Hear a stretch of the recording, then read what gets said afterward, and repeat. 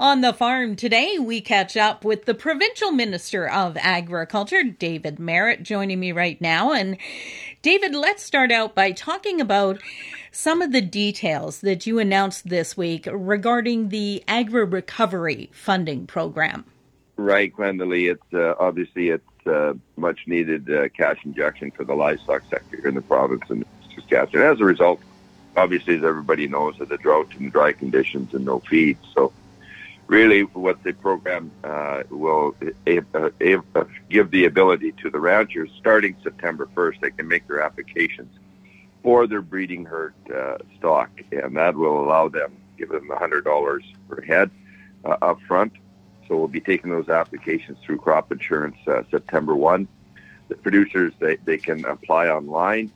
They can also mail the applications or fax it, or they can drop it off at their local crop insurance. And if some producers don't have the ability to print off the application, I'm pretty sure the crop insurance folks will print it off and have the rancher fill it out right there. Really what they need is we need the numbers of what their breeding stock is. They're also allowed to hold back 15% of their, their breeding stock or their replacement heifers for next year's breeding as well. So it's a program that we've done a lot of work with the federal government on to get the details going so that we could get the applications out as quick as possible so that the ranchers could really start getting the funds they need to, obviously, to either whether they need it to replace feed or whether they need it to improve water or whatever the case may be. But there's the ability for the ranchers to use the money as they see fit for their operations. So we're going to try and get it out the door as quick as we can, friendly.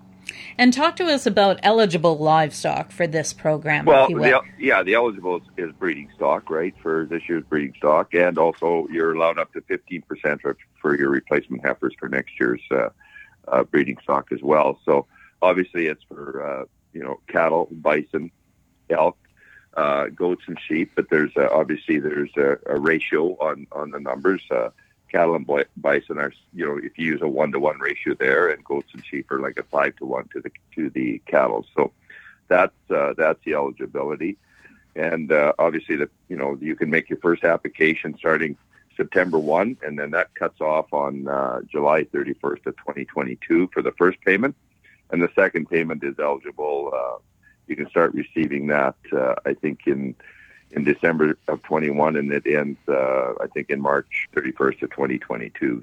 This is just one of the programs the government has in place to help producers work their way through this drought. Talk to us about some of the other key programs and the producer uptake that we've seen.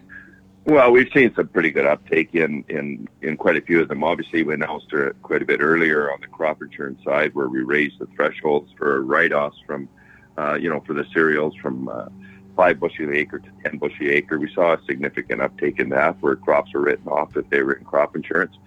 We would take, if it was 10 bushel an acre or less, we'd take that to 0. And then if it was going to be used for green feed, that was the requirement on that, Glendalee. And we saw a pretty good uptake on that. Which was encouraging to see. We've also really did a pretty big enhancement to the Farm and Ranch Water Infrastructure Program. Before, the threshold was $50,000, where an individual, once they hit that $50,000, they didn't they weren't eligible for any further funds under the Farm and Ranch Water Program. We raised that threshold to $150,000 to allow those producers that had reached that max of 50 to go and receive the additional $100,000 if they wanted to do a deep well or pipelines or things like that.